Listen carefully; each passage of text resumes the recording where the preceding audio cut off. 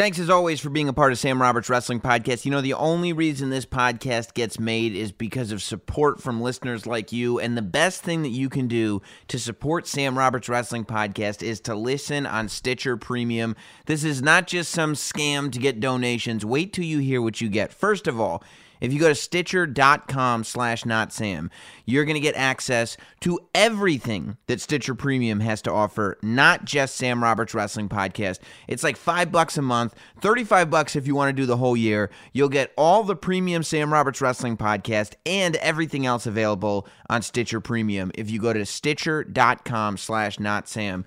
Sam Roberts Wrestling Podcast Premium includes this podcast each and every week getting uploaded the same time it does right here, except ad-free. No more ads on the wrestling podcast. Also, a special bonus for you guys on Stitcher Premium is the brand new Captive Audience Show. It's a watch-along show where we watch one of the weirdest, most bizarre, bad WWE, WCW, ECW shows available on the WWE Network, and we do a live commentary. I do it with somebody who doesn't necessarily watch wrestling all the time. The first show we did was Uncensored 95 with my wife, Jess. I had to sit there and explain the logic of Uncensored 95. This week, brand new episode went up, WrestleMania 9. If you want to hear me explain WrestleMania 9 to my dad in real time while you watch, the only way to do it is to subscribe to Stitcher Premium, Stitcher.com/NotSam, and listen to the exclusive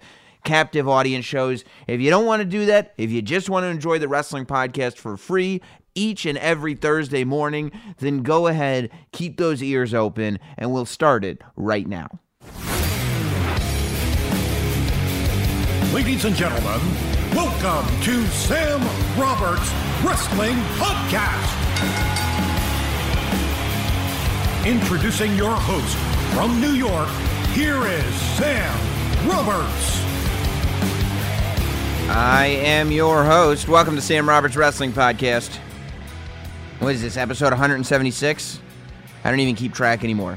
I should probably start planning something special to do for episode 200. Hit me up on Twitter if there's something specific you want to see for episode 200, because it's going to sneak up on us. You know, what is that, 24? It's still several months away, but it'll sneak up on us. I mean, quite frankly, I can't believe 176 weeks have gone by doing this, but I'm so glad they have. And there have been so many shows that we've done that I've absolutely loved. And I'll tell you why I loved last week's show, because of the feedback that I got from you guys so much, especially the day the show released, but all throughout the week, every single day, I was getting more and more tweets and emails and Instagram comments and Facebook messages, all with differing opinions from all of you guys. Some people vehemently disagreed with me. You know, I got a message today saying Sam Roberts might not believe in wrestling journalism, and they were, you know, tweeting some other podcast, but I think you guys are journalists and you're more entertaining than Sam and his co-host. And I said, I don't know if you're the most informed listener, as I don't have a co-host. It's called Sam Roberts Wrestling Podcast, because generally speaking, it's just me. But a lot of you guys agreed with me. A lot of you guys didn't agree with me. But for the most part, the vast majority just appreciated the conversation. So shout outs to David Bixenspan again for doing the show last week and putting himself in a vulnerable position. And to everybody that listened and sent me feedback and sent me their opinions. And if you didn't hear last week's show and don't know what this wrestling journalism debate is all about, then go ahead and you know, go back and download last week's show or listen on YouTube or SoundCloud or notsam.com or wherever you want to listen. It's up there, but it was a fun one to do. This week we go back to the tried and true, the traditional formula of Sam Roberts Wrestling Podcast and our interview segment. It's not a debate. It's actually a proper interview, and this week's guest is Luke Harper. I was shocked when I found out that Luke Harper was going to be around promoting a film. But he's a part of this new movie, which you can get on iTunes. I think it's in the horror genre, although it's not really a horror movie, called Mohawk. And it's a good movie. I expected to watch 10 to 15 minutes, enough that I feel like I could get the gist of where it's going, then maybe fast forward to the end to see if something happens to Harper's character, and then go and do the interview. You know, it's something that people in this business do. But I ended up actually watching the movie, and I enjoyed it. So, and it's one of those things that I feel like we should support if we're fans of Luke Harper, because the conversation about Luke Harper always ends up being a conversation about how he's not being used. He was off TV for as long as he was off. Even when he wasn't injured, he was off TV. So the best thing that you can do if you want to show WWE that you're a fan of Luke Harper is to do it through your wallet. That's how not just WWE, but any company responds. Buy the movie on iTunes or wherever and check out Mohawk. But I got the chance to talk to him. The director of Mohawk sat in with us.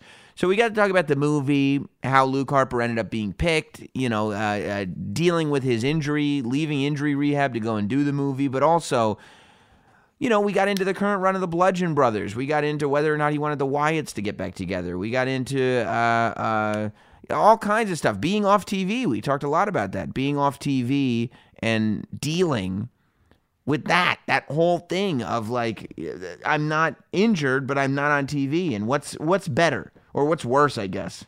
Two bad things. Sitting at home injured and not being able to do anything, or not being injured and not being used to do anything. A lot we got into here in this conversation, and I wanted to share it with you this week on Sam Roberts Wrestling Podcast.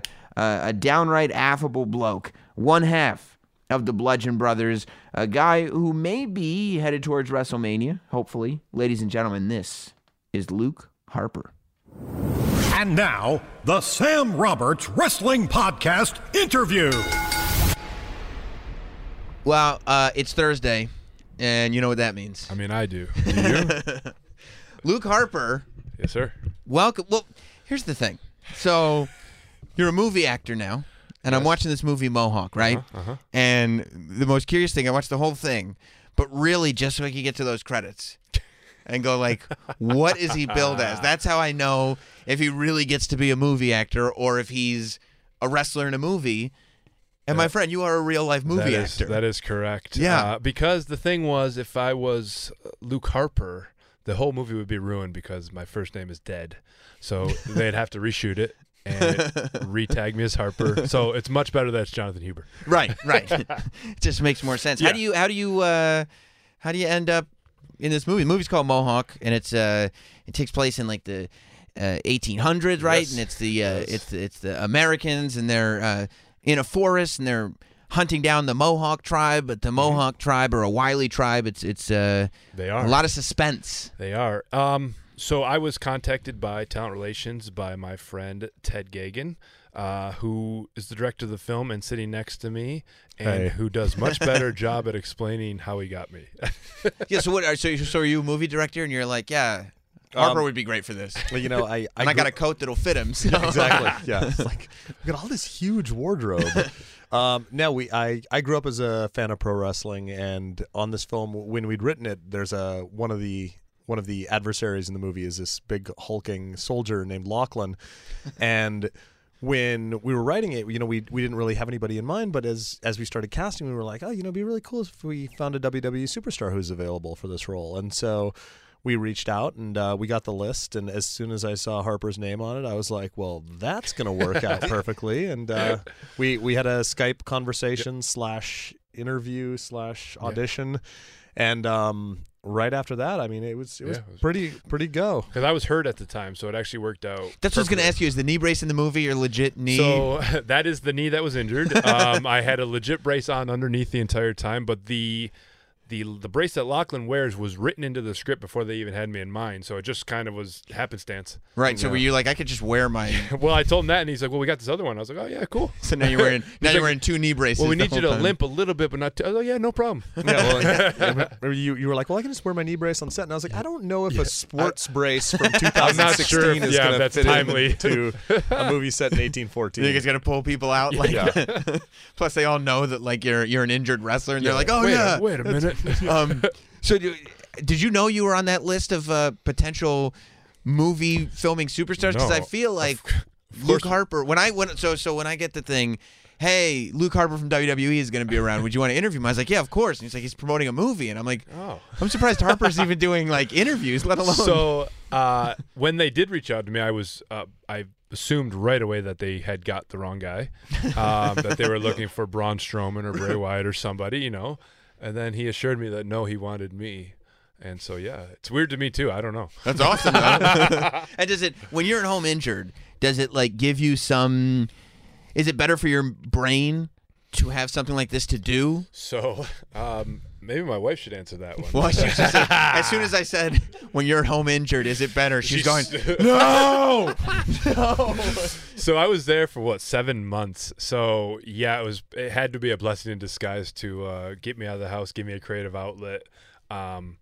Because I was playing video games and watching UFC and WWE, and that's pretty much it in my basement. That's great, too, that you're like, I finally get to enjoy my house. Yeah. You're in the basement the entire My time. My son, I locked him out of the basement. It's all yeah.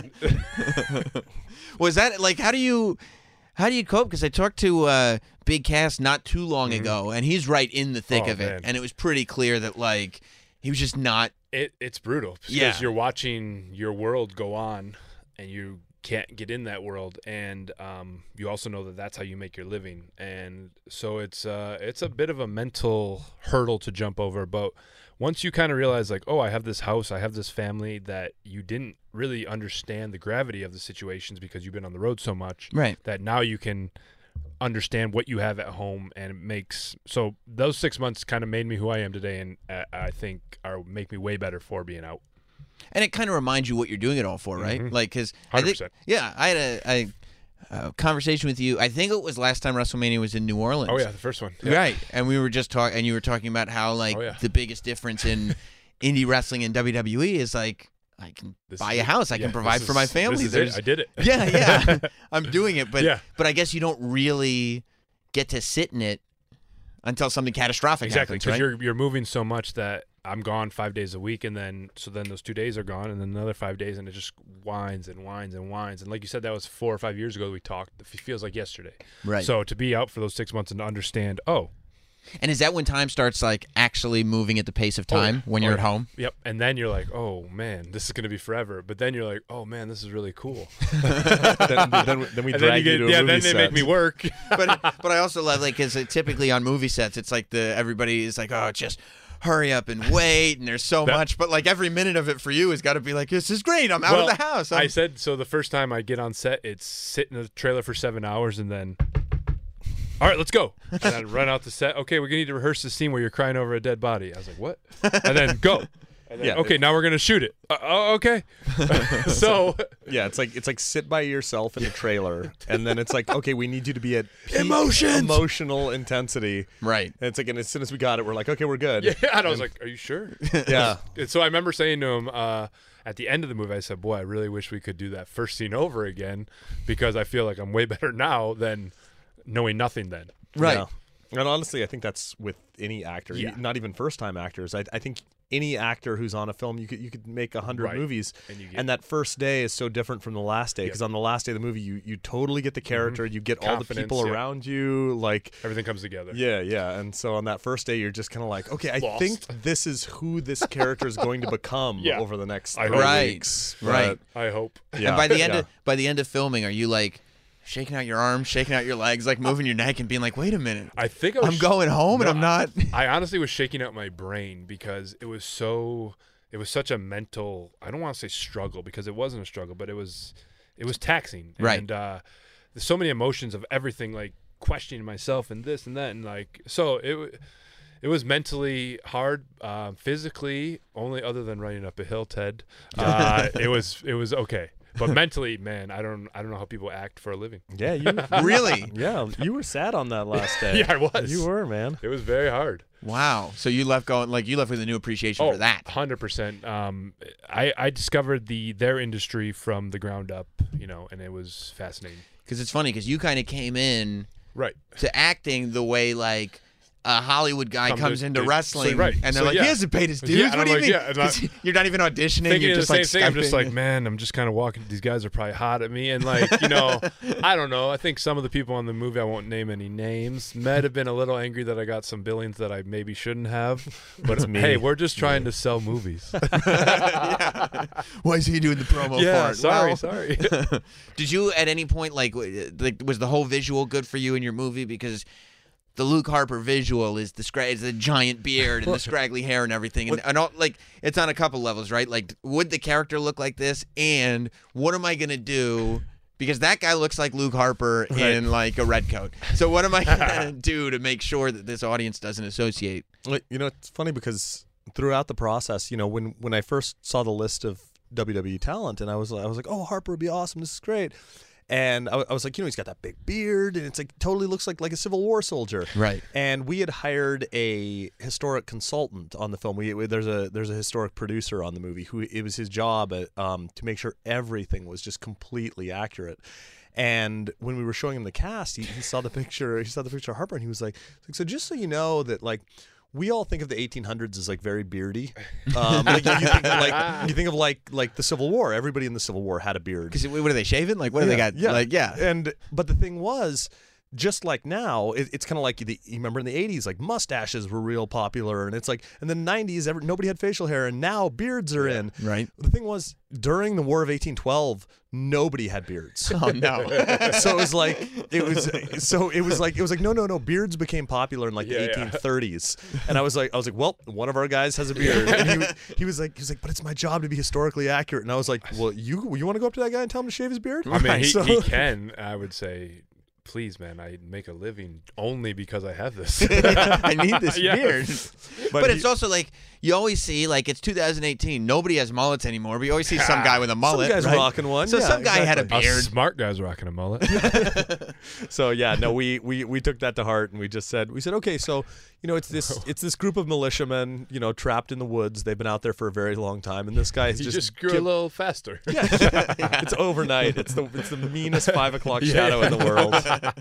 Do you, as a guy, are you desperate for the time when you? Was there any point like for when the you're attention? Yes.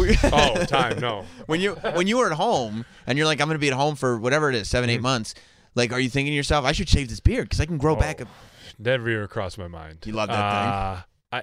It's literally a part of me, and it got to the point where my wife doesn't say, hey, shave that, or I don't like that. It's so far gone that she likes it now, so I win. And if you shaved it, it'd probably be like, who is this man? This is not the man that I married. Both my sons would not recognize me. It's so funny because, like, I remember when you were, before you got to WWE, I remember you in the Hillbilly Wrecking Crew in Jersey All-Pro. Oh, yeah. And, like, in my mind's eye, it's like, yeah, he had that scraggly beard and everything. But you look back at photos and, like, the DVDs and stuff then, and you're like, that didn't even look like the same dude anymore. So that's the thing. Like, when I grow a beard, I've never touched it. I've never cut it. I've never done anything except maybe for this movie. They cut a couple of hairs off, and I freaked out. It was we'd shot for like a week, and we had this amazing makeup girl, Gabby. And I remember she came up and she was like, you've got like one stray. Because it would like just and I was stick like, out. And yeah, it was like this one that came straight out, and he was like, do whatever you can to not cut it. So I think I allowed 2 to be cut. Yeah. But honestly, is it an OCD thing? Is it just like? I think it's just an insane thing. Right. So maybe yes. Right. Yeah. If you just get near it, it's a little iffy now. Yeah. I don't know. You don't like it being mussed with. No. Well, the idea it's too like of Samson and his power. Yeah. Coming in and just saying like, we're just going to take a little bit off here, and suddenly half a mustache is missing. Yeah. That's the thing. Once you get started with trimmers or scissors, you know. Oh, well, this is a little off. Now I got to even this is a little off. I used to do that. I used to try. Like, let me just cut a little bit here. Oh, okay. Well, now I got to shave my face and start over. Yeah, well. Because I messed up. Guess we're doing the Fu Manchu then. Exactly. Which I lived with. And you do. You live with your lessons, right? Every time you look in the mirror and go like, that's why we don't screw with things. So now, this is like getting fat. You just do it. Right. You don't have to think about it. Right. Yeah. Right. My beard's fat. So the other thing that and I was just thinking about this like literally for the first time today. I was like, well, you know, Luke Harper and Brody Lee like looks the same aesthetically, right? Uh-huh. So like you always got to wrestle in a tank top and jeans. That's right. And this Bludgeon Brothers run is the first time, right, that you've ever worn tights. Man, let me tell you. It's the first time I couldn't walk up to Walmart. Right. And just say, hey, I need my gear. Yeah, like I'm very sad. You actually, like, you have to get gear now from a gear guy. Also, I had to get in better shape because the gear's a little tighter. Right. Yeah. So there's several things. Yeah. There's only so much a spandex shirt can cover. I had to tie my hair to hide my bald spot. Like, there's a whole bunch of stuff going on. But I actually love it. I love the look. Can the Bludgeon Brother not have a bald spot? I mean, they can. But I like to not have one. I see. Right. And if you're wearing the Walmart's finest, right? But that's not the first thing you're noticing. It's okay. Yeah. Right. But a guy in the nice gear, no, it doesn't fit. No, a guy who's like got professional real gear. Yeah. You can't have a bald spot. Carrying around that's insane. A mallet. Yeah. It can't happen. Carrying around a giant mallet. That's insane. We embrace the spot in the film too. Yeah, I know. Well, that was I several times asked them if they. Well, I have a couple. So I asked them like, hey, can you just cover that up? And they're like, well, we think it's good for the cat. I was like, all right, cool. So whatever. So it gets a little shine in the movie. But then I did the show Damnation, and there's a scene that they fly in from behind me, and I swear to God, they did it just to show the entirety of my bald spot. You're like, God, what are we doing? Like they rented a crane just to They're show. like, just stand up here. And then I was like, oh, cool, what a shot. Yeah. And then I watched it. I was like, man, what a dirty move. Yeah. It's a TV show. We can pick any. It's like a full high budget TV. We can pick any angle we want. Start here. We're flying. Good. Right. Gun. And see, since plus I'm going to look bigger from below 100%. anyway. What are we going from above? So I'm very upset. Harper was 6 feet taller than everyone else on the set of Mohawk, so we never really had to worry about being too high on you. I feel like true. Right. Yeah. Because everybody looked like ants. Yes, exactly. Under him. Like, what is this? I'm sorry, I'm a freak. Don't look at me.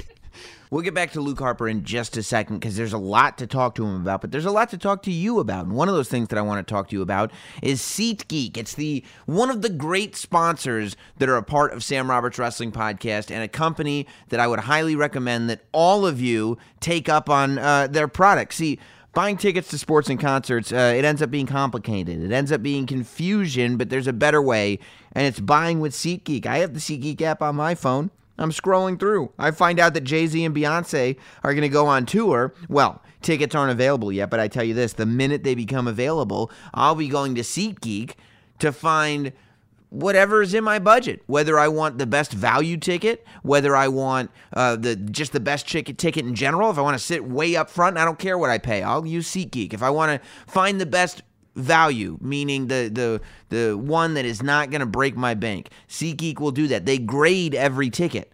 So you find out what you're getting based on what the cost is, and they take information from all of the places that you can get tickets from. You're not going to find a better deal than you find on SeatGeek, but SeatGeek is giving it knows what all the deals are. It tells you how much these tickets are going for, where they're going for that, and how you are going to be able to get them at the best possible price. Download the app for yourself. You don't have to take my word for it. The app is free. Download it and just start scrolling through. It's a lot of fun to just figure out what's out there. They have every WWE show you could think of. If you're going to New Orleans for WrestleMania, anything that's on that's on like a Ticketmaster thing, all of it is available on SeatGeek. If you want to get tickets to Ring of Honor, if you want to get tickets to NXT, if you want to get tickets to the granddaddy of them all, WrestleMania, there's floor seats available right now for WrestleMania on SeatGeek. And the best part of all is if you're sitting there and you're going, I want those floor seats for WrestleMania, but they're about $20 too high. Don't worry about it, because for listening to Sam Roberts Wrestling Podcast, I'm going to get you $20 off your first order from SeatGeek. All you have to do is download the SeatGeek app and enter promo code SAM. If you download the SeatGeek app and you enter promo code SAM, they're going to take $20 off your first purchase. Whether it's a wrestling ticket, a comedy ticket, a sports ticket, a concert ticket, whatever you want to see, I'm going to get you $20 off, and SeatGeek is going to make sure you're sitting exactly where you want to sit, and you're getting the best price for that ticket. Download the SeatGeek app. I keep saying app. Download the SeatGeek app and enter promo code SAM. Get your $20 off and enjoy the product. And while you're enjoying things, let's go back to enjoying Luke Harper. What were you, what was it like? So you're back from your injury, right? Mm-hmm. And you're back wrestling, but you're not on TV. Right. Do you know that, okay, that we're just building towards something's going to happen, or are you just like... I know nothing, right. honestly. So that becomes the mental struggle in its own. Right. And What's worse? What's worse, being at home with this injury or being the Dark Match King? Man, that's a really good question. I don't know. So being the Dark Match King gave me gratification every Tuesday of, oh, okay, I still can do this and I'm still good at it. Mm-hmm. Being at home, I probably questioned that a little bit more. So I'll take the Dark Match King. Right. And I also was getting paid. So, but not being on TV, that's the goal of your entire career. Sure. And to not be featured and to not even have an outlet to get there, right, was the struggle for me for the longest time. And then to get that outlet and to kill it, and then to go back to where I was again and to have to go through it again, that's where the real struggle comes in, because I know I belong there, and not being there was... So it's worse. It's worse not knowing if you still got it, right? So than knowing you still got it and just it's out of your control. To me, yeah, knowing, because I know I'm good and I know I belong here. It's just they're not putting me there, right? So whereas being at home, I didn't have the choice to even give them that option, right? So, and when you're not being used, do you like end up looking at the stuff like that Bray's doing and being like, are they hinting at a Wyatt reunion? Is there something going? Would I fit there? At that time, I didn't want a Wyatt reunion. I wanted just to do my own thing, and I thought I had it. And that's black tank top, Luke Harper, yeah, exactly. Right? Yeah, black tank top, bald spot hidden. So I thought I didn't want any part of that. I wanted just to be my own thing and to suppress him. And so they didn't have that in the plans. And I thought I got to a certain level that they noticed and bought me another turn, so to say, with the Bludgeon Brothers. Right. And when you hear about this like Bludgeon Brothers concept, because it's one of those concepts, and literally the minute it debuted, I was like, this is either going to go really bad or really, really poorly. Right. You know, I think a lot of people thought the Ascension was going to be like the next great tag team. So you see it on paper, and you're like, okay, well, you know, I look great in that picture. But then we put the gear on and go show Vince, and, you know, he says, oh, good. And then he says, I'll see you later when we do the vignette. And I said, oh. So he came personally to be a part of the vignette. Yes. So that's amazing. That was awesome. And then so he was hands-on from the get-go, and that was so from going not being featured to have Vince McMahon hands-on with your vignettes was kind of like 180 right. You know, so it was yeah. There's lots of peaks and valleys. And I think it also like it's also about how seriously you take the character. Like you could easily, if you weren't 100% there, then I wouldn't believe it. But like when I see you and Rowan come out, man, something about, I don't know what it is. So there was a time a couple weeks ago we had a match with two locals, and I got really fired up, and we were on the outside, and I took the table apart and I threw it. And I completely forgot that my man Rowan had another spot to do. He was going to squish these people, but I threw it literally in his path. And man, we get to the back, and I watched it back, and I was like, dude, I'm so sorry. And he goes, no. He goes, that was awesome. And right then I knew. I go, you know what? Maybe we're supposed to be together. So, you know, because like anybody else could have got pissed that I stepped on his toes, and sure, but he just waited his turn, and it made it better. Right. And he understood that, and I understood that, and so right there I was like, you know what, this is gonna work. When you have a moment like you had with the dude from Chikara who was who did the scream, yep. Yeah, when you threw him up, like is it difficult for you to keep a straight face? Is it like, hey, bro, this is mine. What are you putting the attention on yourself for? We get to the back, and somebody goes, hey, man, how about that scream? And Rowan turns to me, and he goes, why'd you do that? And I said, I don't know what anybody's talking about, because I didn't hear it. So he heard it. I didn't hear it. He thought it was your head. He thought it was me. Yeah. And I'm confused. So then I watched it back, and I was like, oh. That scream. So I said, Rowan, that wasn't me. He goes, oh, okay. He thought it was me. I said, man, I don't even think I could get that pitch. Yeah. Although it would be great if that's what you guys did. You never talked, but you just went, Mom! Whenever you did moves. You just did high-pitched Don't screams. say that too loudly, please, Sam. What's that? Yeah. Oh, no. That's a great idea. No, it's not. So you have to be optimistic about where the Bludgeon Brothers are right now, especially based on what's been happening on SmackDown. Like, yep. So looking at it, I was kind of in the same position last year at the same exact time, and didn't get the what I wanted, and that was that WrestleMania spot. So again, me and Rowan have placed ourselves in position to make an impact of some sort at WrestleMania. So that's, again, the goal. Yeah.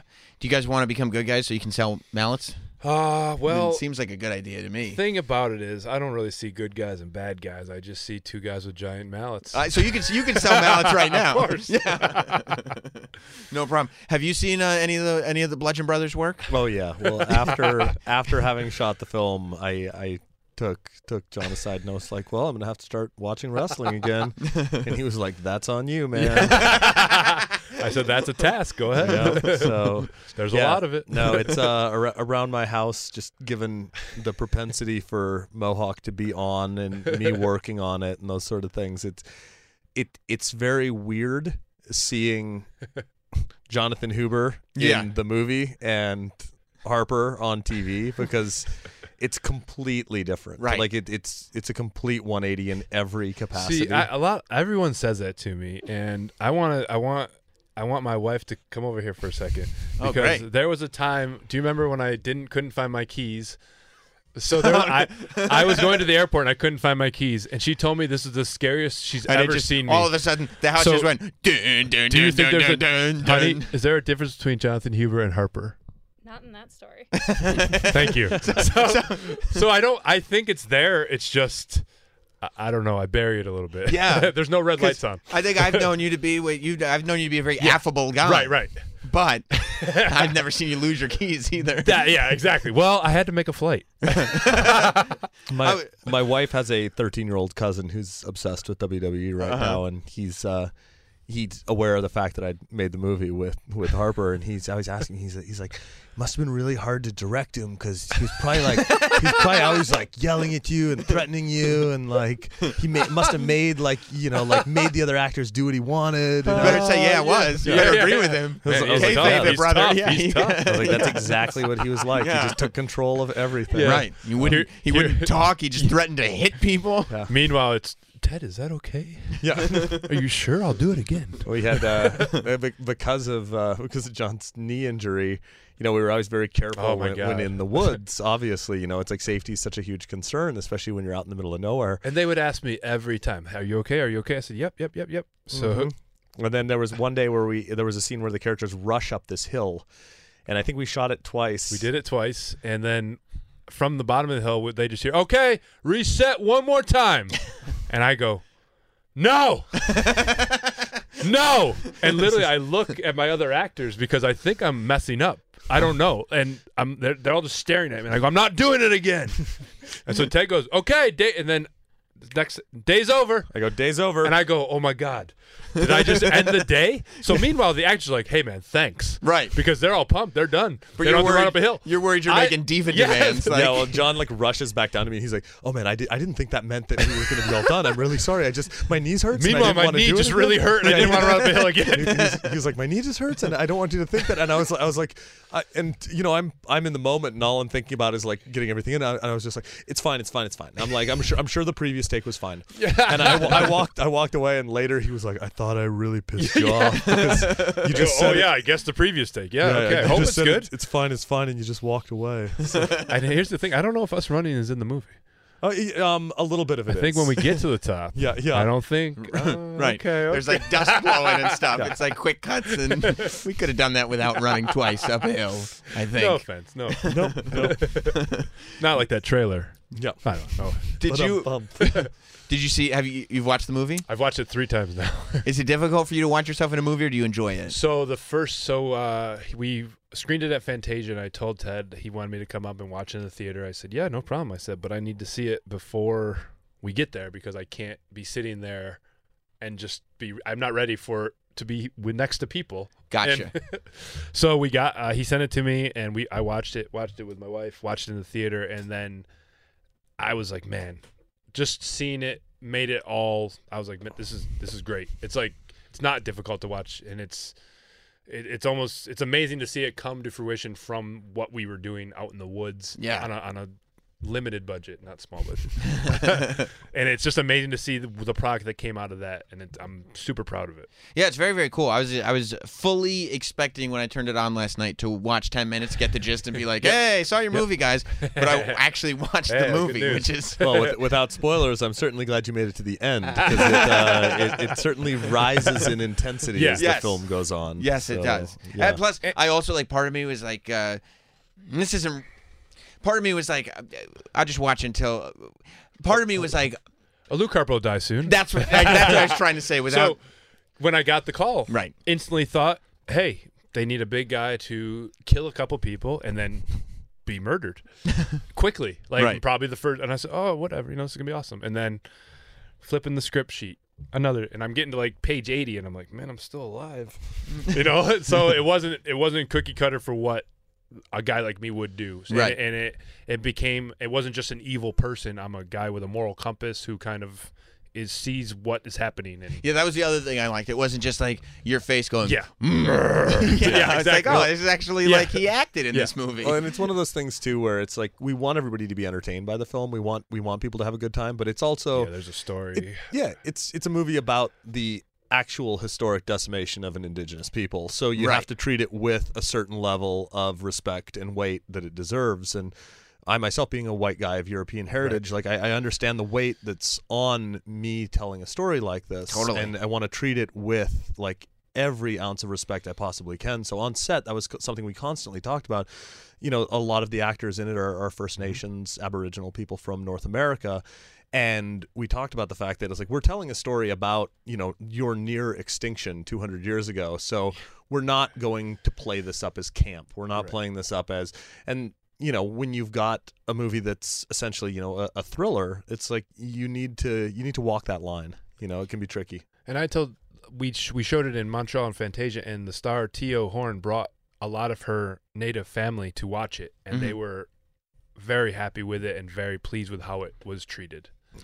When you end up on the inevitably, I feel like all the underutilized talent or underestimated whatever talent lists come out, you're always on those lists. Like I feel I get lots of tweets about it. right, like a lot of people like you. That's the thing. Like so when someone says you're underrated, I feel like I'm pretty well rated. I don't know, like almost rated properly. Like I don't know. You're like I don't want to bring those expectations up much higher. Not too high. But I guess when I do see that, it's cool. Right. Me. Why wouldn't it be? People Right. recognize it, and it's cool to me. Are you ready to? I mean, it's a really stupid question because I feel like everybody would ask you. But are you ready to give any more explanation to your tweets? Well, so today is Thursday, and you know what that means. So what does Thursday mean to you? Thursdays. Woo! Well, so that I wish I didn't ask you, but I did. So that's what Luke Harper. well, there you go. You got your answer. just sitting there. Well, guys, To me, it means something completely different, but to you, it means something else. and it's like a song lyric. It's like I'll let the world decide. And I don't what it think that's means. a stupid question. Thank you. You're implying that my Twitter's stupid. No, I'm implying it's a stupid question on my behalf because who am I to be like, oh, I'm the only one that's going to ask you Good. what is your Good- tweet? good explanation. That's Anytime you tweet about Mohawk, it like throws everybody. People for a get loop. pissed. They freak out. Yeah, I'll get like, 10 wait, to what is 12. this? Wait, what's going They'll on? say, "What day is it?" right. When I'm trying to promote the movie. Yeah, you're not supposed to. I said, "Listen, you know, I'll get there. Relax." So- Don't worry, we'll do that Yeah, one yeah, later. yeah, Let yeah. me promote the movie that I'm working on. Where and how can people see Mohawk? So, you want to handle it? It's going to be available on all VOD platforms. We recommend Excellent. people check it out on iTunes. Yes. And it's going to be iTunes is the key. iTunes. going to be in select cinemas starting March 2nd, which, as of this recording, is tomorrow. But yeah. Yeah, well, excellent. Well, seek it out. Yes. Mohawk is the movie. Get it on iTunes wherever you are. And I appreciate both of you hanging Awesome, out. man. Thank you for the Hey, time. Yeah, course. absolutely. Appreciate Pleasure. it. Thank you. Thanks. Many thanks to Luke Harper. He wrestles in a tank top, but right now it's a little chilly for a tank top. If you want to get warm and you want to look cool, get yourself a Not Sam hoodie. All the Not Sam stuff is available at notsam.com right now. There's a little link that says store. You can get Not Sam lapel pins, you can get Not Sam hoodies, and they're exclusively available at notsam.com. Beautiful, soft, medium weight hoodies, screen printed. They're wait till you see them in person. They're absolutely gorgeous. Of course, while you're at notsam.com. You can have access to this podcast. You can have access to my YouTube show, Sam Roberts Now. You can see some of the guests that have been on my Sirius show, Jim Norton and Sam Roberts. It's a one-stop shop for everything Sam Roberts. Tons of free content and hoodies and lapel pins that say Not Sam on them if you want to get them right now over at notsam.com. And while you're there, look for that link in the podcast section for Stitcher and sign up for Stitcher Premium at stitcher.com/notsam if you don't want to go and find the link. And you can get access to Stitcher Premium, which includes Captive Audience, the show exclusively over there. It's my show where I sit down with somebody who wouldn't normally be watching the wrestling shows that I'm showing them and try to explain it to them. We in real time, my wife and I watched Uncensored 95 and tried to explain to my wife why I still loved wrestling. This week in real time, I watched WrestleMania 9 with my dad, who hadn't seen it since I watched it as a kid. Notsam.com is the place to be for all of that stuff. If you want Captive Audience, Stitcher.com/notsam. Let's move on with the show, okay? We ready? Here is Sam Roberts. Luke Harper is just a gem, is he not? Very, very cool to have him on the show. I'm interested in what you guys thought of it, so go ahead and tweet me. You don't get to hear Luke Harper being the man, Luke Harper, all that often, and a cameo from his wife. That's pretty cool if you ask me. So check out his movie and keep cheering for him and buying those foam mallets whenever they finally come out. Speaking of buying things, you'll be able, this isn't an ad, by the way. This is an announcement. I'm just excited to say. You'll be able to buy things at Fastlane, and I'll be at Fastlane. It's just a segue. No advertisement. I'm going to be on the pre-show for Fastlane coming up this weekend, Sunday night on the WWE Network, starting at 7 p.m. Eastern. I believe the last SmackDown exclusive pay-per-view. There's a lot that I'm looking forward to, and I'll get into it on the State of Wrestling. And I definitely have some opinions that I don't care if I have to shoehorn my way in. They're going to be heard on this pre-show. So tune into the pre-show on the WWE Network or WWE's YouTube channel for Fastlane, as I will be one of the panelists.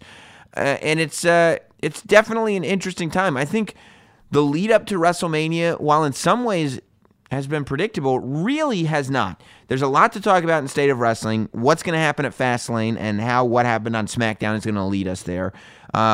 News on the All In show, of course, all the stuff coming off of Raw and the Ronda Rousey thing. I don't want to spoil too much of what my top 5 items will be this week in the State of Wrestling. So I think our best bet is to just go to it right now. It being the State of Wrestling. Pronouns, pal. It's now time for this week's State of Wrestling. And we welcome you to the State of Wrestling. So you may be able to tell from the audio quality that this is not, I don't know if I want to say quality, the sound, that this is not the sound that you're used to hearing. We are not in the Not Sam studio today, which is making me really feel like a fish out of water. When you have your own studio, the last thing you want to do is be anywhere else on the entire planet. But sometimes you have to. I am in Manhattan. There's a blizzard going on. So I'm here in a hotel room trying to avoid the morning commute tomorrow so I can make sure that I get into work in time for the show on Sirius XM. So because of that, it's Wednesday, and I don't have access to the Not Sam studio. It's a blizzard away from me in beautiful Westchester, New York. So in the meantime, we'll be doing it right here. But I figured, I once did the State of Wrestling in the maternity ward days after my son had been born. So if I have to do State of Wrestling in a hotel, I have to do State of Wrestling in a hotel. Let's get to the stories. Top 5 stories of the week, as always, here in the State of Wrestling. Well, first, before we get into the top 5 stories, there are a couple things that aren't in the top 5 stories, but I kind of wanted to cheat and give honorable mentions to, of course, and that's because a lot of them are rumors. So first we'll say, I do just want to mention that I am aware of what the Velveteen Dream is doing in terms of using Twitter and social media to help build a story and a reason for being as far as a match goes between him and Ricochet, and I just love it. You guys know, if you listen to the podcast, I'm a long-standing advocate for using social media, for guys using social media to push their storylines forward. I mean, most recently, we saw, I think it was the Miz and Baron Corbin, maybe must have been Survivor Series or something. I think it was the Miz and Baron Corbin doing it, because I believe I talked to the Miz about it when he was on the radio show. But when you start incorporating social media, all of a sudden people think it's real. You know, social media in general, if you want to say that wrestling's fake, social media is just as fake as wrestling. The wars that happen, the feelings that you get, if you do something in public and you look to social media to get a reaction for what it is, that is a piece of the reaction. But a lot of people look at it as if it's hardcore facts. And in a way, it's the new wrestling. And it's certainly good because it helps us suspend our disbelief. It shouldn't trick most of us, and I don't think it does trick most of us into thinking that something is real when it's not, but it certainly makes it so that we start suspending our disbelief a little more. If somebody is making a Twitter video shouting somebody else out, all of a sudden we care because this is how we communicate in 2018. This is real life. Twitter is real. Characters don't use Twitter. This is a guy on his phone shouting out another dude. This must be real life. And you could say, you know, NXT isn't seen by nearly as many people as Monday Night Raw is, and that's true, but Twitter is. Social media is. So Velveteen Dream using that, especially on the heels of what had happened between Booker T and Corey Graves, what has happened between many people on Twitter, some of it being real, some of it being not real. I think it's the perfect place. And I, for one, am through the roof. I love the idea of Ricochet's first big match in NXT being at the WrestleMania TakeOver show in New Orleans against Velveteen Dream. I mean, as far as NXT goes, that's a dream match. If you can figure out, like, let's just say, okay, if we watch NXT, where is the title match going? What can we predict it's going to be? Probably, if I had to guess right now, I would say you're looking at Aleister Black versus Cien Almas. And I don't read the NXT spoilers, so I would say Aleister Black versus Cien Almas. You're probably looking at the finale of the Dusty Tag Classic, which, you know, who knows what that's going to be. And then hopefully they can figure out a way without making it cheesy to put together some kind of unsanctioned Ciampa versus Gargano match, because I think that's something we've all been waiting for. And then to also have Ricochet versus Velveteen Dream, you're looking at show of the weekend right there. It's going to be tough to beat, even with WrestleMania and Ring of Honor, which is running Cody Rhodes versus Kenny Omega. That's an NXT show that sounds tough to beat. Although, I think anybody could do it. As far as the rumors go, as of this recording, it was just talked about that Werdum from UFC is going to be meeting with WWE to try to work out some kind of deal where he can fight in both WWE and UFC. Maybe he's the guy to do it, maybe he's not, but I don't think that that's a bad idea to try to get some of that UFC star power into your organization. And I think it could work out beneficially for both brands. You know, I think if that were to happen, the minute that guy walks onto WWE TV, he's doing a commercial for UFC. But if he's doing both at the same time, the minute he walks onto UFC TV, he's doing a commercial for WWE. Can this WWE guy still win in the UFC? Well, that's a commercial for WWE. So I think business-wise, it's a good deal. Speaking of business-wise, there are rumors that Monday Night Raw, which contract is up with USA, may move to Fox and end up on broadcast TV, that SmackDown would end up on Fox Sports 1 and Raw would end up on the Fox broadcast channel, Fox 5 here in New York, but wherever you are, it would match up with your state's Fox channel. Here in America, that's a very, very big deal. The idea that Raw would be on broadcast TV and not cable for the first time is massive, especially a broadcast channel, station, whatever, syndicated network that's as big as Fox. Now, the traditionalist in me hates the idea of Raw not being on USA. I hated when Raw was on whatever it was at that time, Spike TV or the National Network or whatever it was. I hated when Raw was not on USA, and simply for the reason that since I'm a little kid, WWE has been on the USA Network. So for the traditionalist in me, I really hope that Raw stays on USA. But, you know, for a guy who wants to see this company be as big as possible, it's tough to imagine a bigger deal than Raw getting on network TV. And you'd in all likelihood end up shortening Raw to 2 hours, which I think would be good for all of us and for creative in terms of the stories that are being told. And the last rumor is talk of a Cruiserweight Tag Team Championship being added to that division on 205 Live. I think it's a good idea in the sense that if you want to develop that brand and make it a touring brand and make it stand out on its own, then I think a Tag Team Championship is a good thing. I do think, and I think the Hurricane posted this on social media, and I actually spoke to a person about this months ago inside WWE, and I don't know if he wants me to say who it is, but he said it was the first time I had heard the idea was from him. This was a couple months ago, talking about not having a tag team championships, but a trio championships for the cruiserweights, just to make them stand out and do 6-man tags for those titles. And I think the trio championships is the way to go. If I'm doing stuff over with 205 Live, I think making it as different as possible is a good thing, and I think a trio championship would be the way to differentiate it. All right, let's get into the top 5 stories that we can spend a little time on. First up to bat, and again, these are once again in no particular order. They end up being more my narrative for this State of Wrestling segment than what was really the most important story, because that's up to opinion anyway. But we'll start with Fastlane and the lead up to Fastlane. I thought it was a little strange that they gave us the Fatal 5-Way on SmackDown. On one end, I definitely see how it could get us excited about the Fastlane match and the 6-way match that we're going to see. And it's not giving it away because John Cena is such a huge element in that match. Like in only 2 weeks, I think that SmackDown has done a very, very good job of making John Cena a hugely important part of that match. Sometimes when John Cena gets added to matches, like at Survivor Series, it's cool for star power, but it doesn't necessarily add anything to the story. I think with the story they're telling with John Cena, it has really added a tremendous, tremendous amount to Fastlane and to the match itself. So I wasn't so put out by it. I just thought it was a little bit of an odd choice.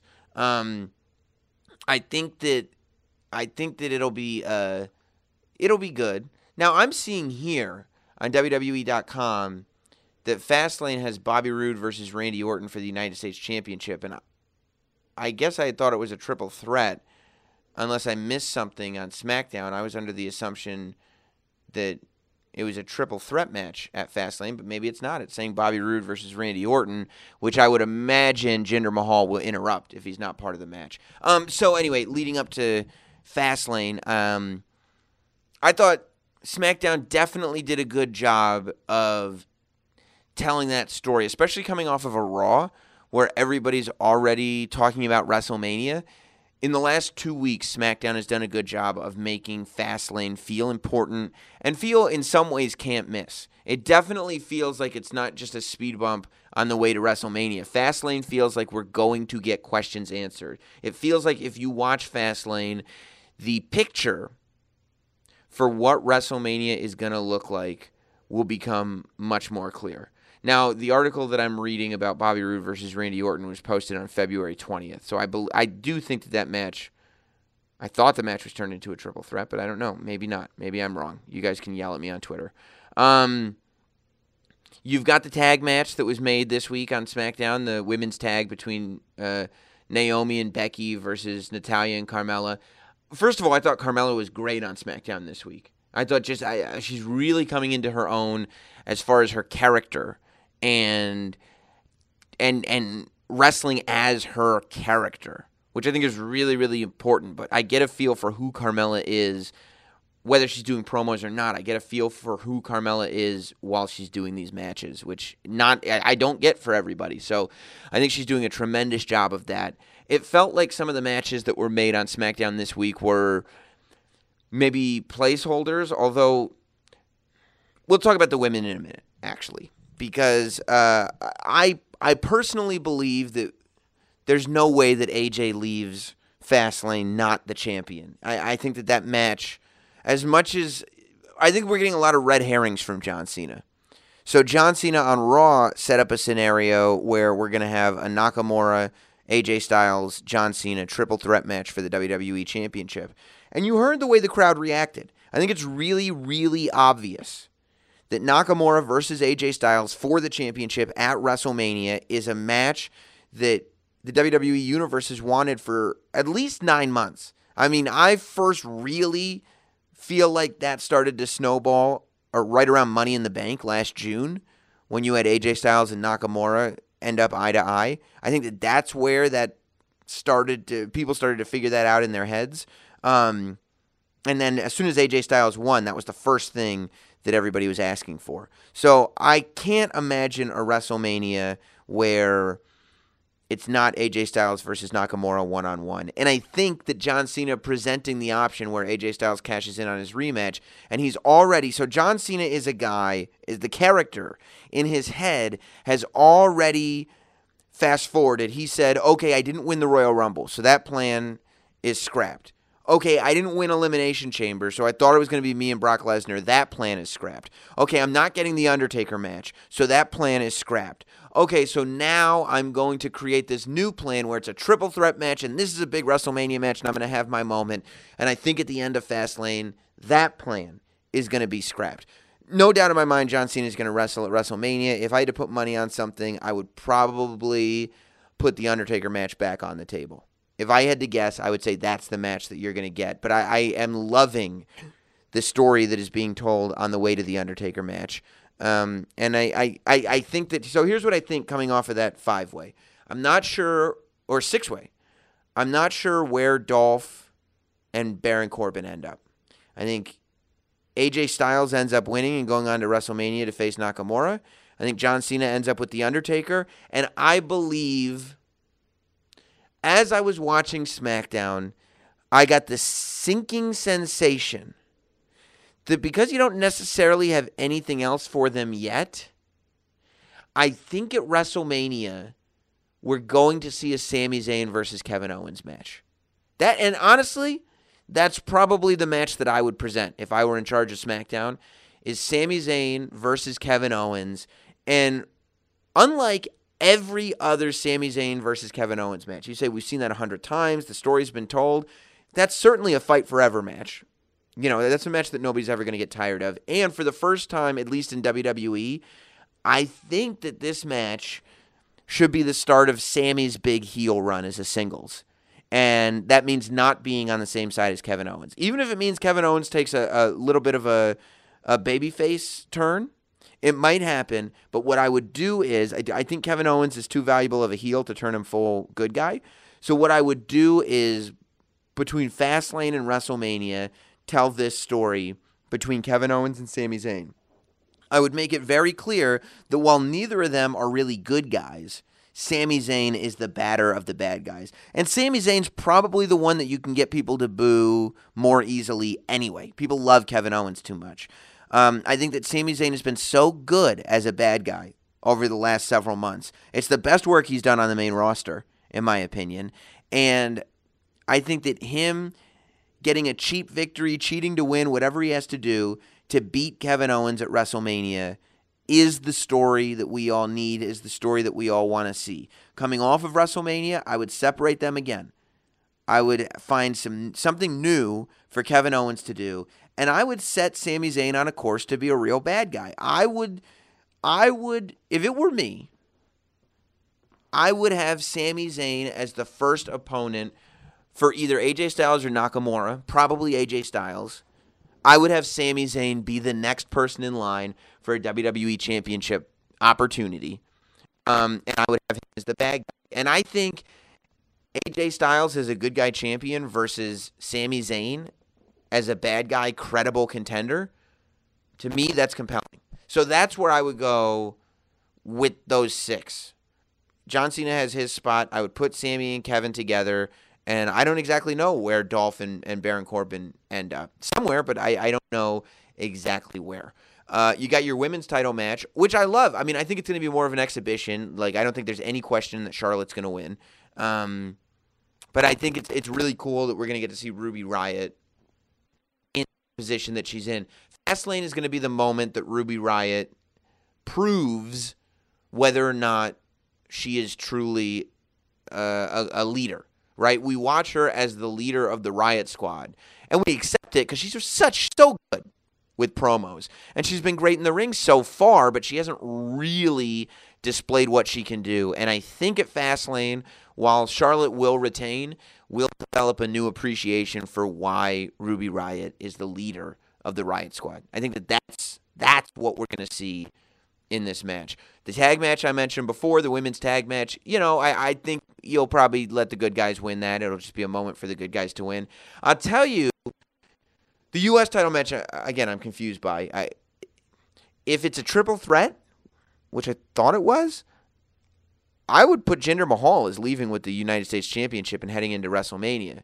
But if it's Randy Orton versus, and I'll have to do my little research, if it's Randy Orton versus Bobby Roode singles, then I think Jinder Mahal is going to get involved and cost Randy his first opportunity at the United States Championship. You got Nakamura versus Rusev, which at first I was like, okay, just kind of a whatever match. But to me, it's kind of a brilliant match because Rusev is like one of the top good guys in the company right now. People love cheering this guy. And while I think he's going to end up as a good guy, they obviously want to keep him as a bad guy. And the best way you could keep Rusev as a bad guy is to put him in there with somebody who can make him feel like a bad guy, and that is Nakamura.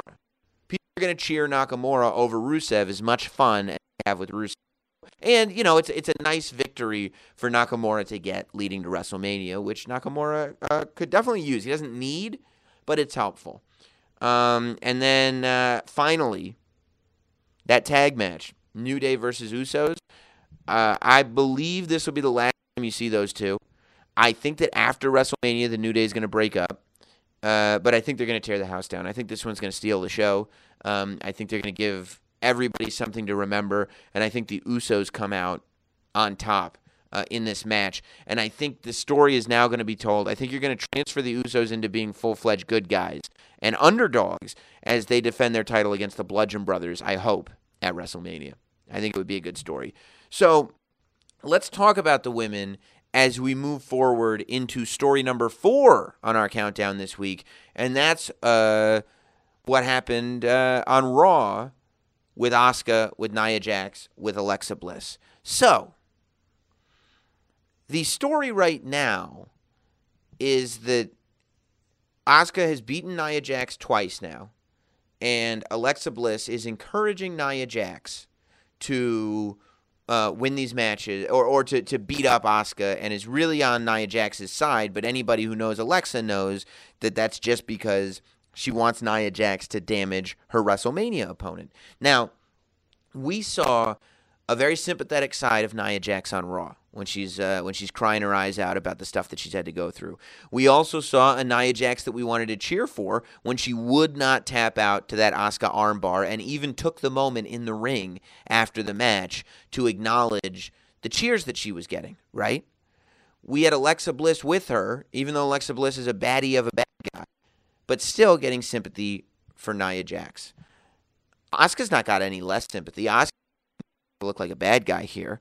So what's the story here? What's the story with Nia Jax? What's the story with Alexa and Asuka? And what's going on SmackDown with the women's champion? There isn't a clear story at WrestleMania for Charlotte. Let me ask you this. It has been made mention multiple times that Alexa Bliss has to worry about Asuka. The story has been told that Asuka's got Alexa Bliss at WrestleMania. Asuka's got the champion at WrestleMania. What have you seen for Brock Lesnar and Roman Reigns? What have you seen for Triple H and Stephanie versus Kurt Angle and Ronda Rousey as of this week? WrestleMania graphics. Graphics for those matches. What have you not seen for Asuka versus Alexa Bliss? There's been no graphic. What have you not heard from Asuka? At no point has she actually declared that she's going after the Raw Women's Championship at WrestleMania. At no point has she actually challenged Alexa Bliss and declared that that's the title she's going after. At the Royal Rumble, she didn't get to pick a champion because she was interrupted by Ronda Rousey. And it's simply she has not addressed the question since then. So, this is what I would do. This is what I'm thinking. This is where we lead, right?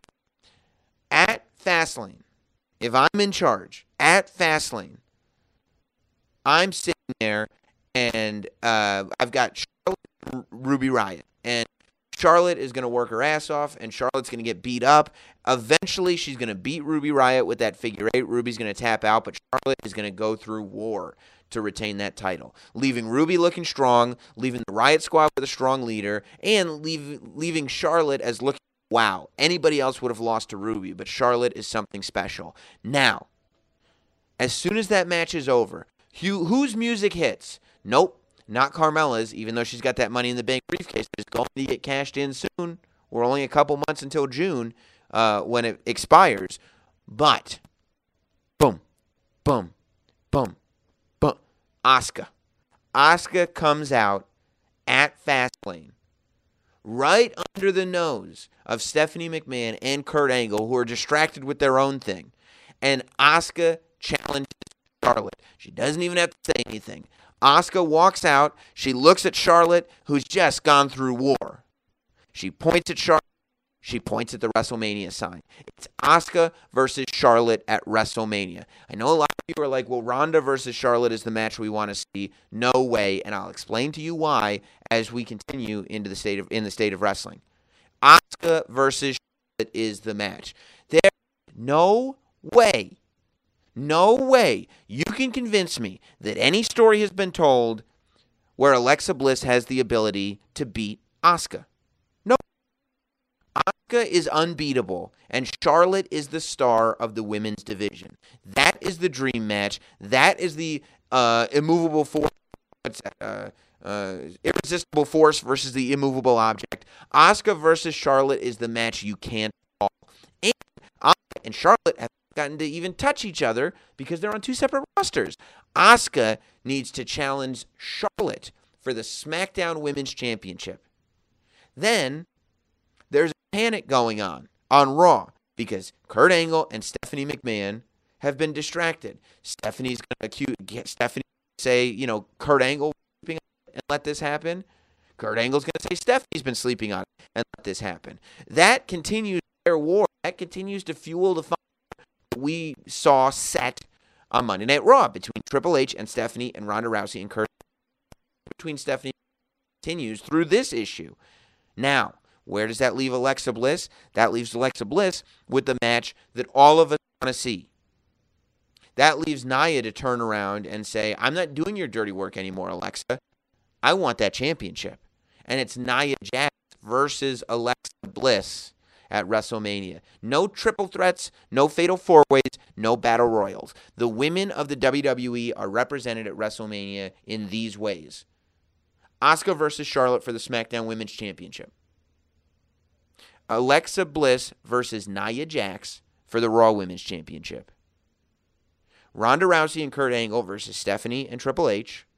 And in the Ultimate Grudge match, Sasha Banks versus Bayley. Now, if we want to include more women, we've got room on the pre-show for that. If we want to put, 4 SmackDown women versus 4 Raw women, put them on the pre-show. If we want to just do, since Raw's got that extra match with Sasha and Bayley, if we want to do, Natalya versus Naomi, if we want to do Becky versus Carmella, whatever you want to do. Have Carmella put her Money in the Bank briefcase on the line. Put that on the pre-show. But I'll tell you what I would do with Carmella. You want Carmella heat? How about this? Asuka's got to lose her undefeated streak at some point, okay? If I'm running things, Asuka wins the SmackDown Championship from Charlotte, and Carmella comes out at the end of the match and cashes in and beats Asuka. Carmella leaves WrestleMania as the women's champion, and Asuka gets her first defeat in a cheap way. Asuka moves to SmackDown. The feud rages on between Carmella and Asuka. And eventually, maybe a year from now, we finally get our Charlotte versus Asuka rematch. That's the picture I paint. That's how I feel about what's going on with the women. That's exactly what I would do with all of those people, because I think the elements are right there for that story. But if I walk in to the writer's room today and go, where do we go from here? That's exactly where I go with the women from here until WrestleMania.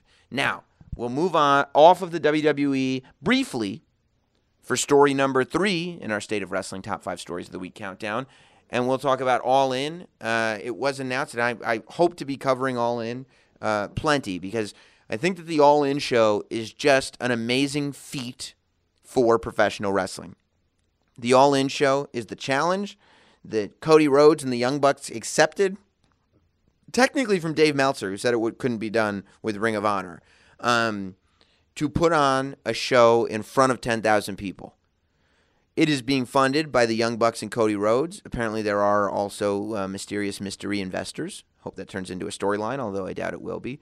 But they're already talking, of course, Kenny Omega and Hangman Page and everybody in the Elite, I'm sure, is going to be involved in All In. I would imagine a lot of guys from New Japan are involved. I would hope a bunch of guys from the Indies. Who knows?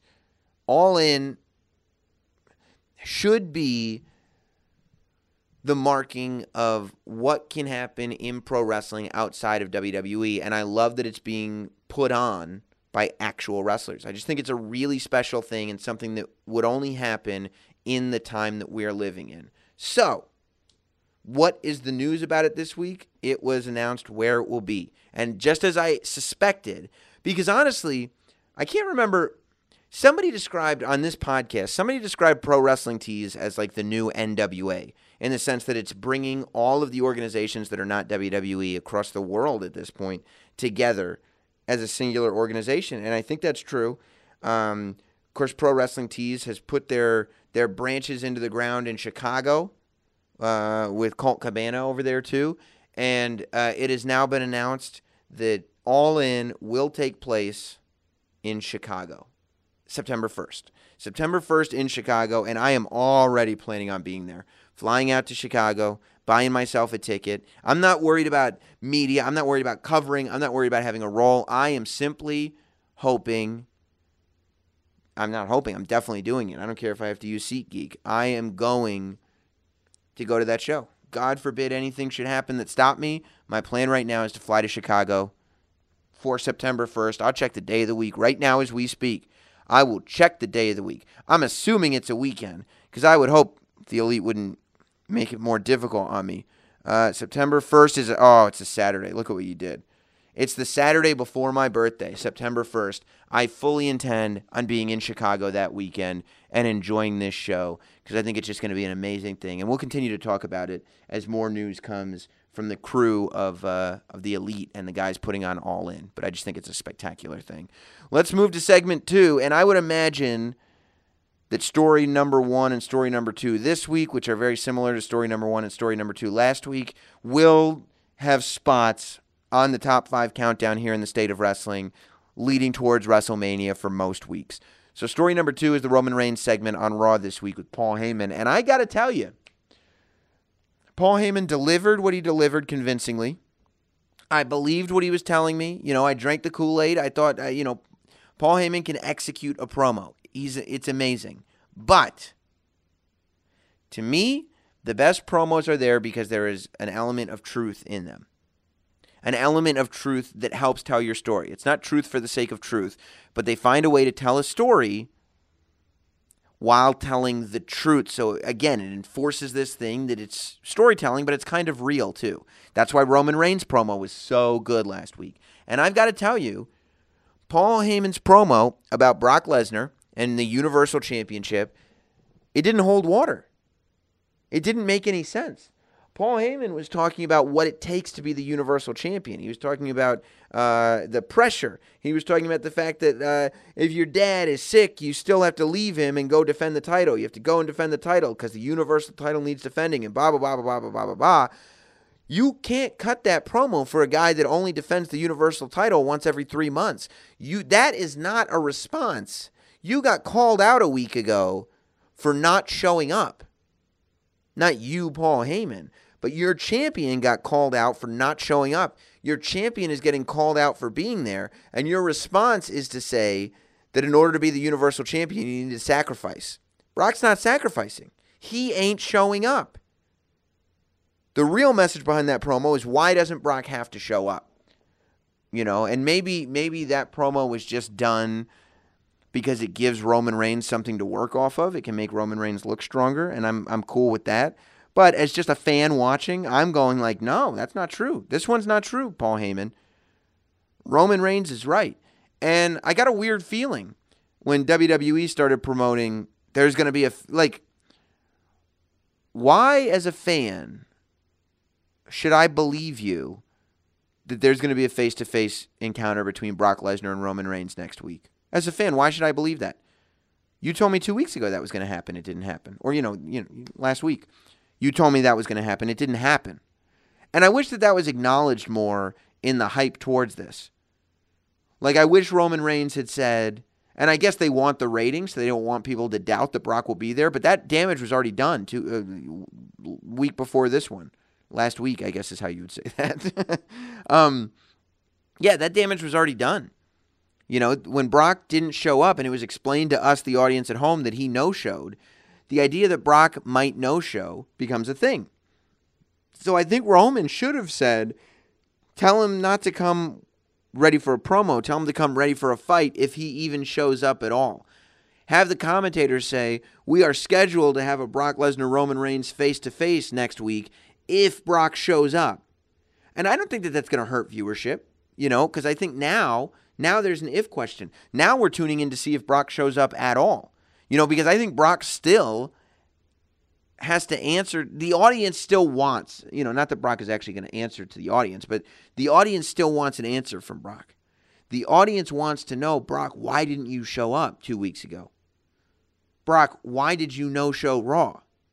If you're this defending champion, if you're this guy who takes the honor of being the champion, if you're this guy who answers to the championship, Paul Heyman painted a picture of a guy that answers to the championship, of a guy that while he answers to no one because he's Brock Lesnar, answers to the championship. So if you answer to the championship, then why didn't you answer to the championship when the championship wanted to be answered to? Paul Heyman said that at the Raw after WrestleMania, the champion needs to be on Raw because the championship needs to be displayed. Okay.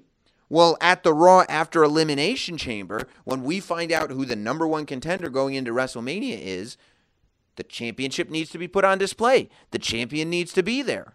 It's the same exact scenario. But Brock wasn't there. And that's why, to me, the promo didn't hold water. And I just wish that Roman had sunk his teeth into that a little bit more. And it got a little weird. All the bitch stuff got a little weird for me in the promo when, Paul Heyman is like, that is, the championship is Brock Lesnar's bitch. And his bitch is with him, and you can't take his bitch away from him. And I was like, what are we talking about here? Because I guess, are we talking about women? Because if we're talking about women, now you're talking about them as property. It was just weird. It was a weird choice for me, and I do wish that Roman had gone after Paul Heyman and talked again about how, yeah, Paul, you're right. Paul, you're right about the Universal Championship. That is a huge weight to hold on somebody's shoulder, no pun intended. That Universal Championship does need to be on display all the time. That Universal Championship needs to take precedence over a man's family. It needs to take precedence over a man's paycheck, Paul. That Universal Championship needs to be on Raw every week, and Paul Heyman, it isn't. When a number one contender gets announced for WrestleMania, that Universal Championship needs to be on Raw, and Paul Heyman, it wasn't. And you tell me why. Is it because your Universal Champion doesn't care about the Universal Championship? Or is it because your Universal Champion is scared of the big dog, Roman Reigns? Tell me why, Paul. There you go. That's my promo. That's my promo because there's truth in it. Because what Paul Heyman said wasn't true. It didn't apply to Brock Lesnar. In fact, what Paul Heyman said applies more to Roman Reigns than it did to Brock Lesnar. The night after WrestleMania, yeah, the Universal Champion needs to be on Raw, but So does the guy who ended the Undertaker or who beat the Undertaker at WrestleMania, and that was Roman Reigns. Roman Reigns is on Raw every week, unless he's suspended. So, what do you got? And that's what I would bring up if I were Roman Reigns and hammer home that he's there, night in, night out. It's not a special treat when Roman Reigns is at a live event. He's at the live events. If you're watching a Raw brand live event, you're seeing Roman Reigns. It's not a special treat where you'll get to see Roman Reigns for 35 seconds every 2 months, Paul. You're going to get to see Roman Reigns work his ass off night in, night out in every town. That's the promo I want to hear from Roman Reigns, and hopefully we will hear that from him. We hear more of that and less of the, you're a bitch, I'm not a bitch, you're a bitch, and that's not your bitch, you're my bitch. We can only go so far with the bitch stuff, I think. And finally, story number 1 is the Ronda Rousey segment. And I'll tell you this. I don't think the Ronda Rousey segment was as bad as some people say it was. I think it had its moments. I don't have a problem with Ronda's angry face.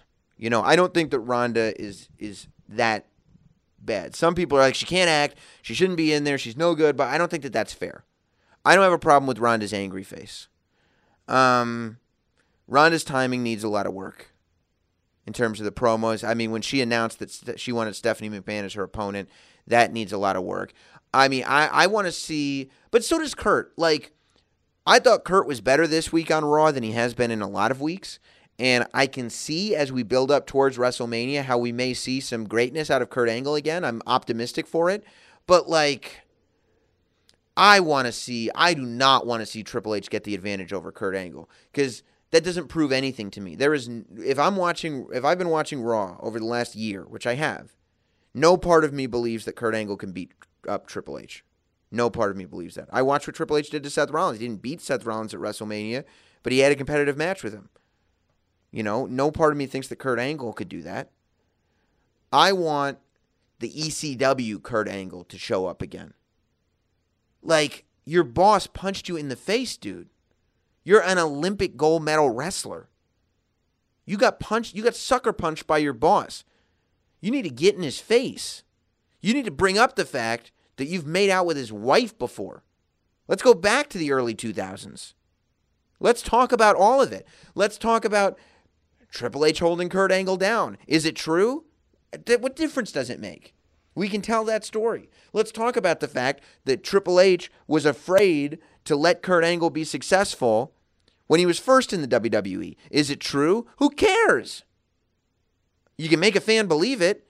And I want Kurt Angle to get angry. I want him to get in Hunter's face. I want all of us to be afraid of Kurt Angle. Remember when he come to the ring in the mouth guard with the mouth guard? And he's foaming? And you believe that Kurt Angle could beat up anybody? He's not far away from that. He can get there. I want Kurt Angle to come out, and I want to believe that he can beat up anybody. I want to believe that he's the last guy that I would want staring at me at WrestleMania, because quite frankly, at this moment, I would rather face Kurt Angle than face Seth Rollins. And if Triple H had to face Seth Rollins last year at WrestleMania, this year's not going to be tough for him, unless the old Kurt Angle shows up. And he could. He could. There were shades of the old Kurt Angle. I love that Kurt Angle got some offense in this week on Raw, but he needed more offense. I could have used not having any offense from Triple H this time. Not leading up to WrestleMania. I don't want to see Triple H get his ass kicked every single week leading up to WrestleMania, but just this week. Just this week, because we need a reminder. Because Kurt Angle has had no authority as a authority figure on Raw. Everything he's done has been undermined by Stephanie, which never gets brought up. He had every reason to fire Braun Strowman, and he wanted to, but he wasn't allowed to. Stephanie just told him, no, you got to rehire him now. He looked like a total buffoon. Like if your boss tells you something, and then your boss's boss says the opposite thing, you lose respect for your boss, and that's what happened there. Let's bring that up. Kurt Angle needs to come back, and I'm hoping that he does soon, like within the next week or two, because I think it's there. It's right under the surface. But let's get to it. Let's put it forward. And with Ronda, while she definitely needs some help on those promos leading to WrestleMania, and I think she'll get them. Ronda on Raw was better than Ronda at the Royal Rumble. there's been improvement. So I don't see any reason why there couldn't continue to be improvement. There needs to be, and I hope there is. But I think Ronda should be doing MMA moves in the ring. I think Ronda's offense should look like her offense looked in the UFC. I don't know why she's doing a Samoan drop on Stephanie. I mean, Ronda punched people in UFC. Ronda could just punch Stephanie McMahon in the face. Why a Samoan drop? Ronda could either punch Stephanie in the face. Ronda could lock the arm like she did at WrestleMania 31. Ronda could, act like she's going to slap Stephanie McMahon and then duck down and grab her ankle and have Triple H and Stephanie locked in ankle locks at the same time. Like, I think, or choke her out. Wouldn't that be cool? Let's make this look real. What if we saw Ronda as somebody who wasn't quite so friendly? What if Ronda choked out Stephanie McMahon? Because that's what MMA Ronda Rousey would do. What if we saw Stephanie McMahon go unconscious because Ronda choked her out? I think that makes sense to me. I think that's a story that makes me want to buy WrestleMania, makes me want to subscribe to the network for it. So I think we need a lot more aggression out of both Ronda Rousey and Kurt Angle. And it's been I've been surprised definitely over the last week even. I'm still hearing from a lot of people that they're a little bit annoyed and feel like WWE has dropped the ball by putting Ronda in this match instead of a match with Asuka or Charlotte, mainly the Charlotte thing, but some people say Asuka, or anybody that's on the active roster. And I completely disagree with that. I think that at some point we could see an amazing match with Asuka versus Ronda Rousey. I think at some point we could see an amazing match with Charlotte versus Ronda Rousey. But I don't think that Ronda Rousey is going to be in any kind of shape. And I don't mean like shape, but I don't think Ronda Rousey by WrestleMania is going to be ready to anchor a headline singles match with one of the top stars in the company. I think she needs to be in this tag match so that we can hide her weaknesses and display her strengths. I think that when you want to see a Ronda Rousey versus Asuka or a Ronda Rousey versus Charlotte, you want to see Ronda Rousey at her best, and she has not yet learned how to be a pro wrestler. I want to see Ronda Rousey versus Charlotte once she's learned to be a pro wrestler. And I know you could sit there and be like, well, LT wasn't a pro wrestler when he fought Bam Bam, and, we saw Mike Tyson involved in a main event and all this stuff. Here's the difference. Ronda apparently is not coming in for a one-off match. This isn't, it's not like because we're not seeing it at WrestleMania, we're not going to see it.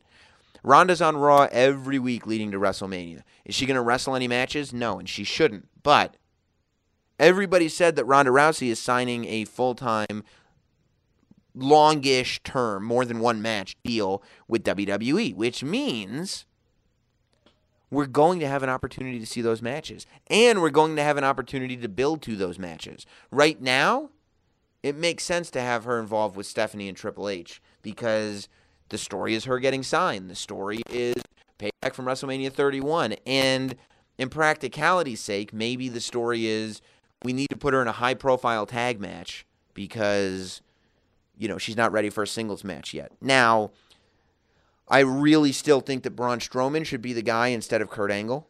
And I actually think that becomes a higher-profile match if it's Braun Strowman. And I don't exactly know where Braun Strowman is going to lie because when we're talking about graphics for matches, as we did earlier in the State of Wrestling, we've also seen a graphic for the Intercontinental Championship match, which is a triple threat between Seth Rollins and Finn Balor and The Miz, which I like. But it does leave Braun Strowman out. And Braun Strowman was left out last year at WrestleMania because he was kind of in between stories. I think Braun Strowman is a lot more than a utility player. To me, Braun Strowman is the most valuable superstar in the company right now. To me, he's the most long-term valuable superstar in the company. I've said it before, him, Elias, and The Miz. So I think you should put him on a pedestal at WrestleMania, and I'm still optimistic that they will. I think that that's the pedestal for him. I think that people want to see him get these hands on Triple H.